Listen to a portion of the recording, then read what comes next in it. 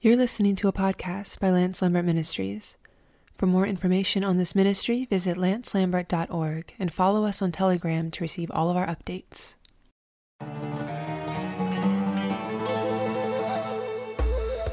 Today we will be listening to Chapter 4 of the audiobook for The Uniqueness of Israel by Lance Lambert, read by Matt Jamie. If you are interested in purchasing the full audiobook, I'll leave a link in the show notes.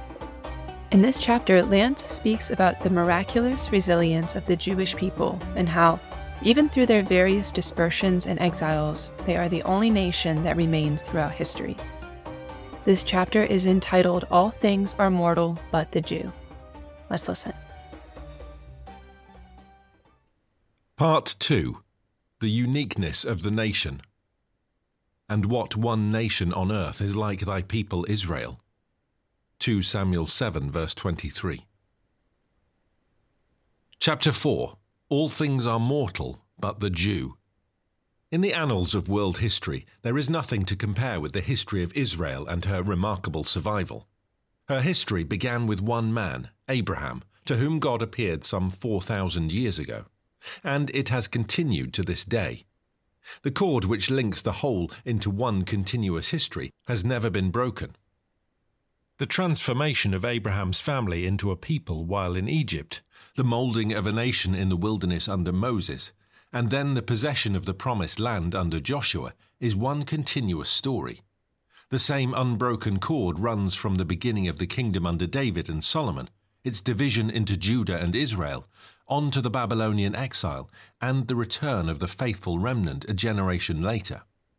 It continues through the Maccabean period, with its glorious story of Jewish heroism and emancipation, and on through the occupation and oppression of the Roman period, forever linked with the birth and death and resurrection of the Messiah Jesus. We follow that unbroken cord beyond the fall and dispersion of the Jewish people in AD 70, and the destruction of Jerusalem and the Temple, and with it the loss of Jewish statehood, so clearly predicted by the Lord Jesus.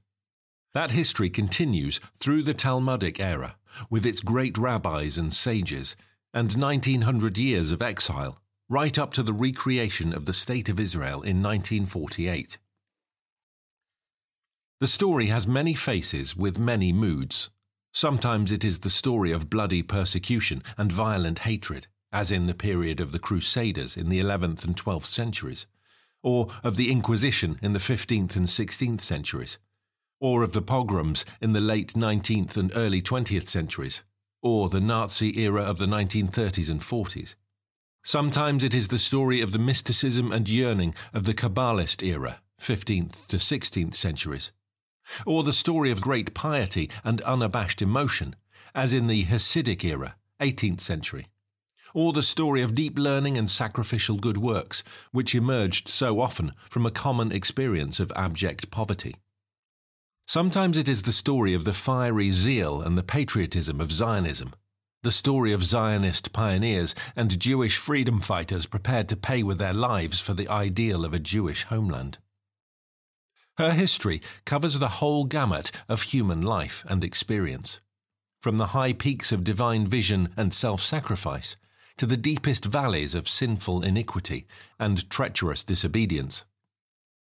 At times, it is the story of living faith and selfless purity, of noble ideal and example, and at other times it is the story of civil war, factional jealousies and inner dissension, of inter-rivalry and corruption in high places, of narrow-minded bigotry and blind prejudice. It reaches the heights in its record of devotion to God's word and purpose, and plumbs the depths in its record of the rejection and crucifixion of the Messiah. However the story is told, it is the story of one people, the Jewish people, and of one nation, Israel. The pages of that history are crowded with patriarchs and prophets, kings and sweet singers, reformers, pioneers and martyrs, sages and rabbis, statesmen and freedom fighters, the good and the bad, the saint and the sinner. Above all, at the very heart of that history, invisible at times but yet underlying the whole, is the story of the Messiah Jesus.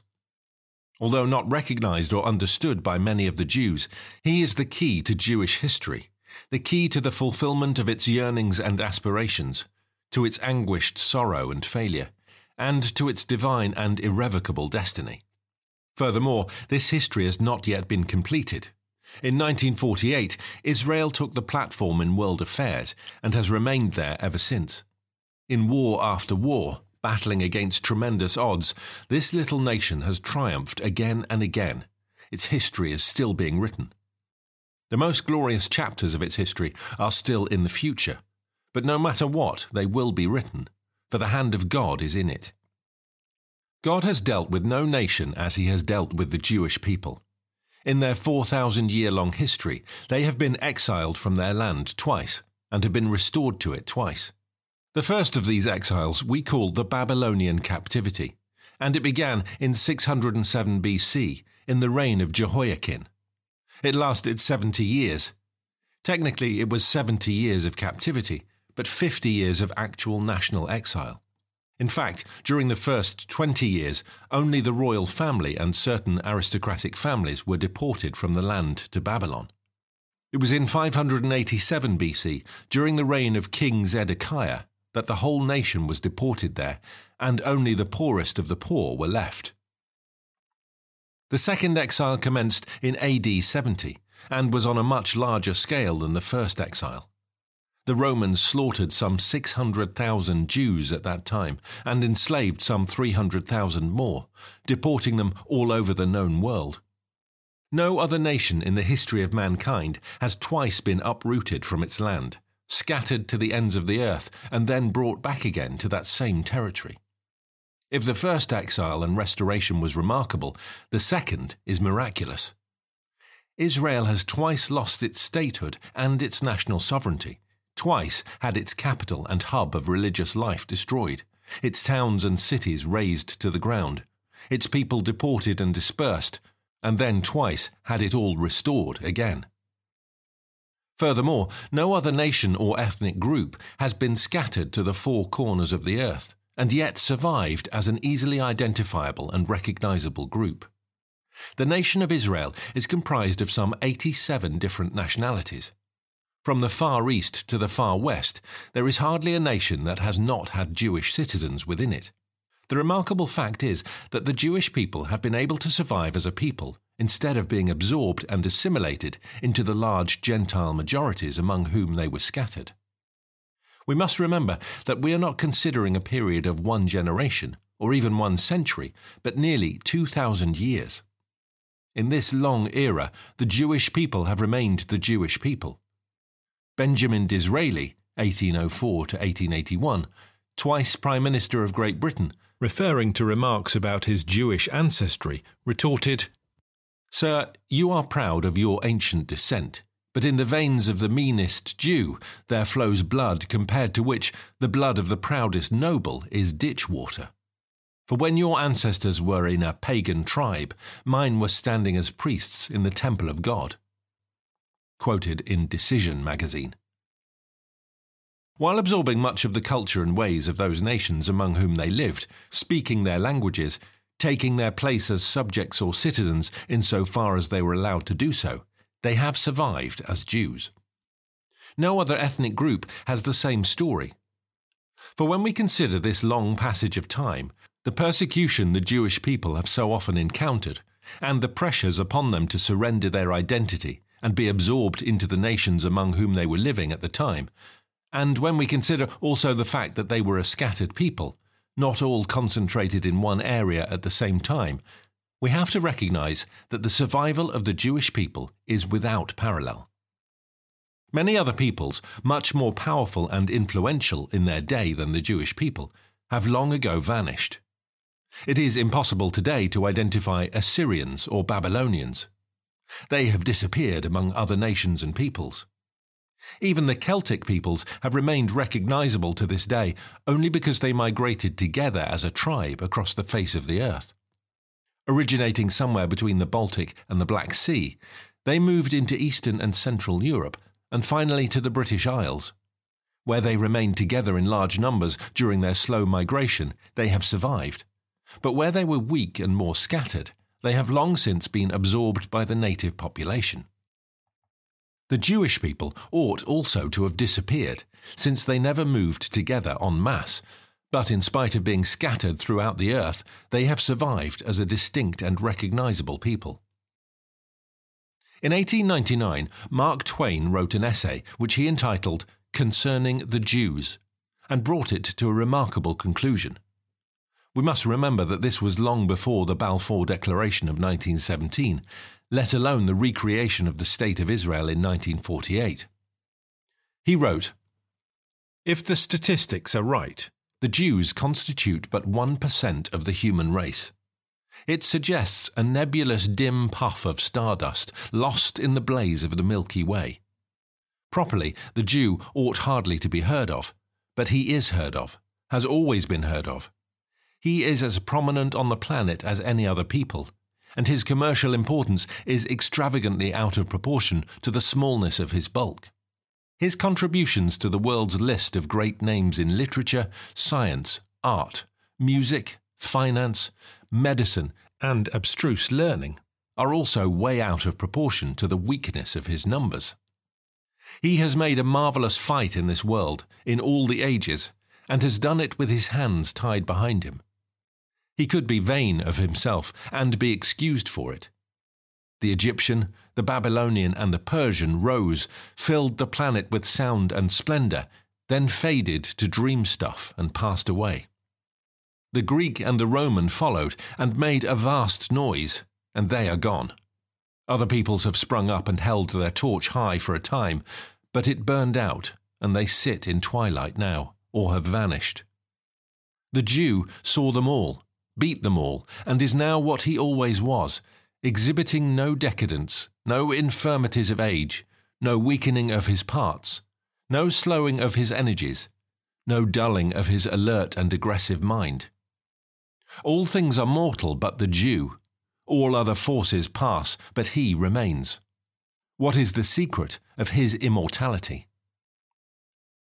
At about the same time, Leo Tolstoy wrote an essay in a similar vein, which he entitled, What is a Jew? In it he wrote, "This question is not at all so odd as it seems.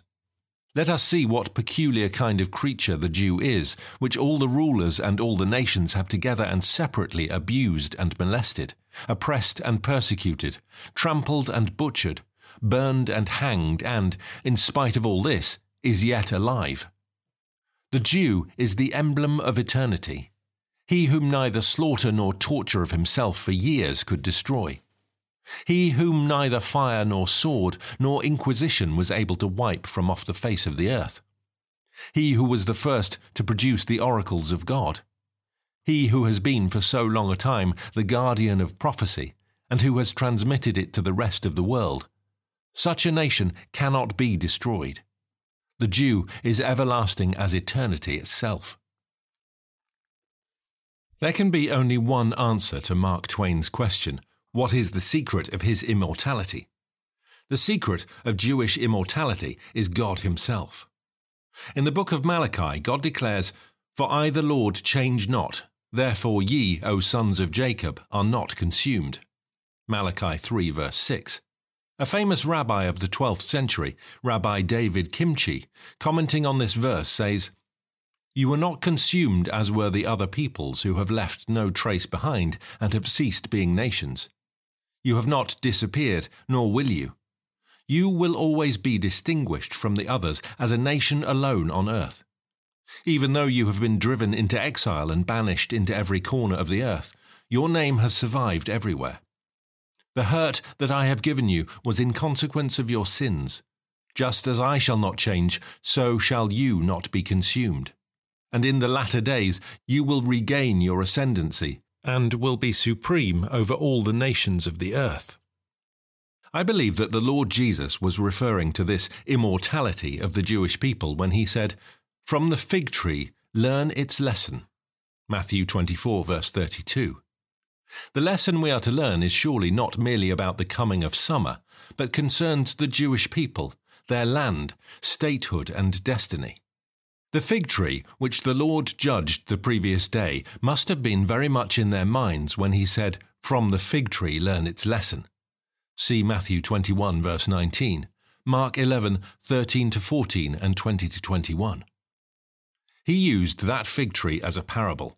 The events immediately before and after that incident relating to it were all connected with the Jewish leadership and establishment of the day. Together, they constitute the Lord's final confrontation with them. Somewhere on the upper slopes of the Mount of Olives, overlooking the temple and the city, Peter, James, John, and Andrew came to him privately and said, "Tell us, when will these things be, and what will be the sign of your coming, and of the end of the age?" Matthew 24, verse 3. Compare with Mark 13, verses 3-4. He then gave them a bird's-eye view, as it were, of all that would happen, and summed it up with the words, "From the fig tree learn its lesson." It would be remarkable if those disciples did not think immediately of the fig tree which the day before, and that very morning, had so gripped their attention. See chapter 10 of my book, Battle for Israel, for a fuller treatment of the fig tree. That Jesus thought of the fig tree as representing the Jewish people is shown by another parable. There was once a man who had a fig tree growing in his vineyard. He went looking for figs on it, but found none. So he said to his gardener, "Look, for 3 years I have been coming here looking for figs on this fig tree, and I haven't found any. Cut it down. Why should it go on using up the soil?" But the gardener answered, "Leave it alone, sir, just 1 more year. I will dig round it and put in some manure. Then, if the tree bears figs next year, so much the better. If not, then you can have it cut down." Luke 13, verses 6-9. The Lord Jesus was clearly referring to himself and to the 3 years of his messianic ministry. He found no fruit among the people of God at that time, only a barren formalism. In the parable, a year of grace was given to the barren fig tree.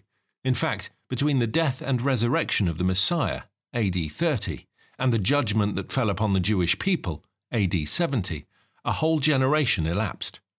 It was a generation that was given every evidence to enable it to believe, but it remained barren, and therefore divine judgment was inevitable. Thus began the second and most terrible exile in Jewish history. The Messiah said, "From the fig tree learn its lesson. As soon as its branch becomes tender and puts forth its leaves, you know that summer is near." Matthew 24, verse 32.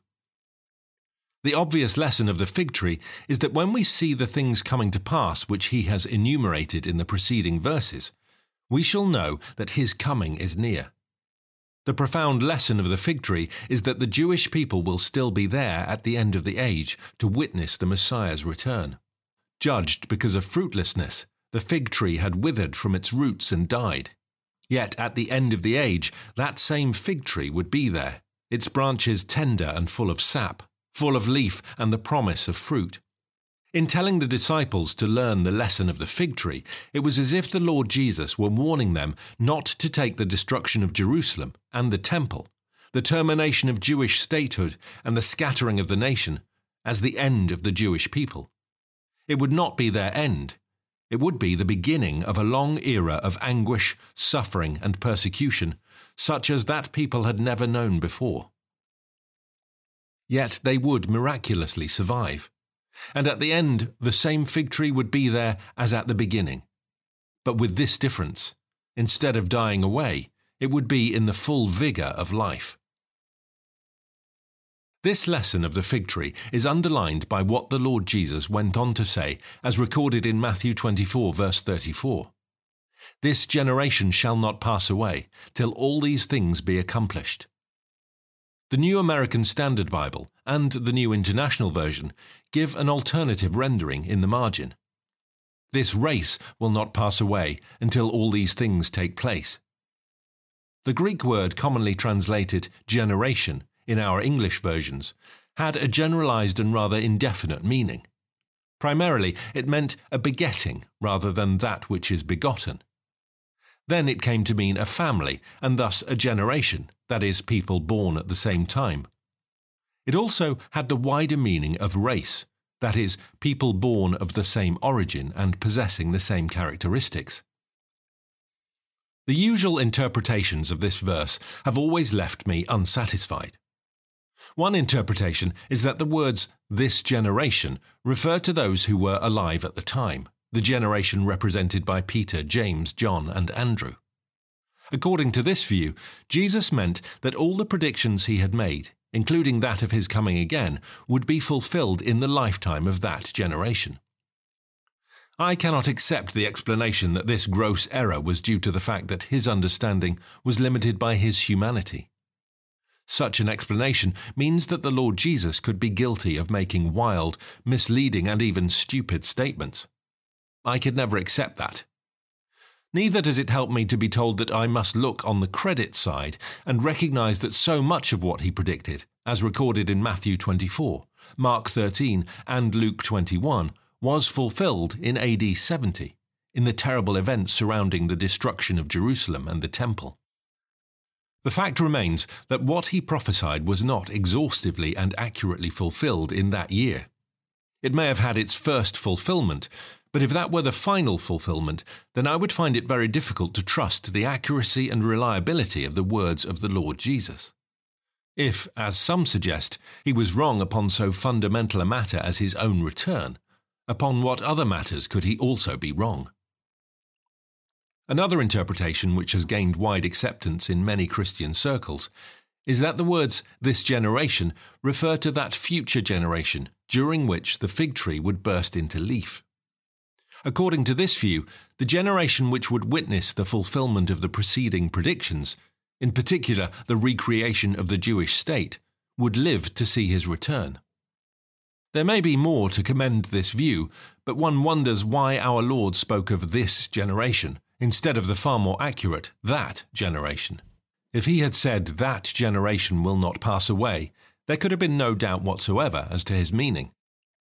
There may be some truth in both of these views, but do they adequately interpret the words of the Lord Jesus? It seems to me that the alternative rendering, "this race will not pass away until all these things takes place," has much to commend it. The Lord may have deliberately used this word to cover all three interpretations, for the first fulfillment of much of what he predicted did come within the lifetime of that generation. And it may also be true that the generation which has witnessed the recreation of the Jewish state will witness his coming again. For me, however, the most satisfying interpretation is the third. The generation to whom he was speaking would witness the termination of the Jewish state and commonwealth, and the dispersion of the nation into the rest of the world. It would witness the destruction of Jerusalem, the capital of the state and the center of its national life and aspirations. The temple, the hub and heart of the spiritual life of the Jewish people, would be razed to the ground before the eyes of that generation. Not one of its stones would remain upon another. All this would come to pass in the life of that generation, as in fact it did in AD 70. Yet they were not to draw any false conclusions. That race would not disappear, but would survive. Indeed, the Jewish people would do far more than survive. They would triumph. From all the nations into which God scattered them, they would be gathered back to the very land from which they had been dispersed. The Jewish state would rise again from the ashes, and Jerusalem would once more become its capital. The Jewish people indeed have not only survived, they have survived with a vengeance. In 30 years, this little nation of 3.5 million people has become the touchstone of world politics. Israel is debated in the United Nations and discussed in world capitals. Nearly every day it is mentioned in the news on the radio and television, or written about in newspapers. Giant planes of the Israeli national airline, El Al, fly the major routes of the world, bearing the Israeli national colours and with the national emblem, the Star of David, emblazoned on their tails. 40 years ago, there was no Israel. Today, no one is in doubt about her existence. The Lord Jesus had said to those disciples, "From the fig tree learn its lesson." The fig tree, once barren, judged and dead from its roots, would still be there at the end, renewed from its roots with fresh vitality and the promise of fruit. To listen to the full audiobook for The Uniqueness of Israel, click the link in the show notes or visit www.lancelambert.org/UOI audiobook. May you know the deep, deep love of the Messiah, Jesus.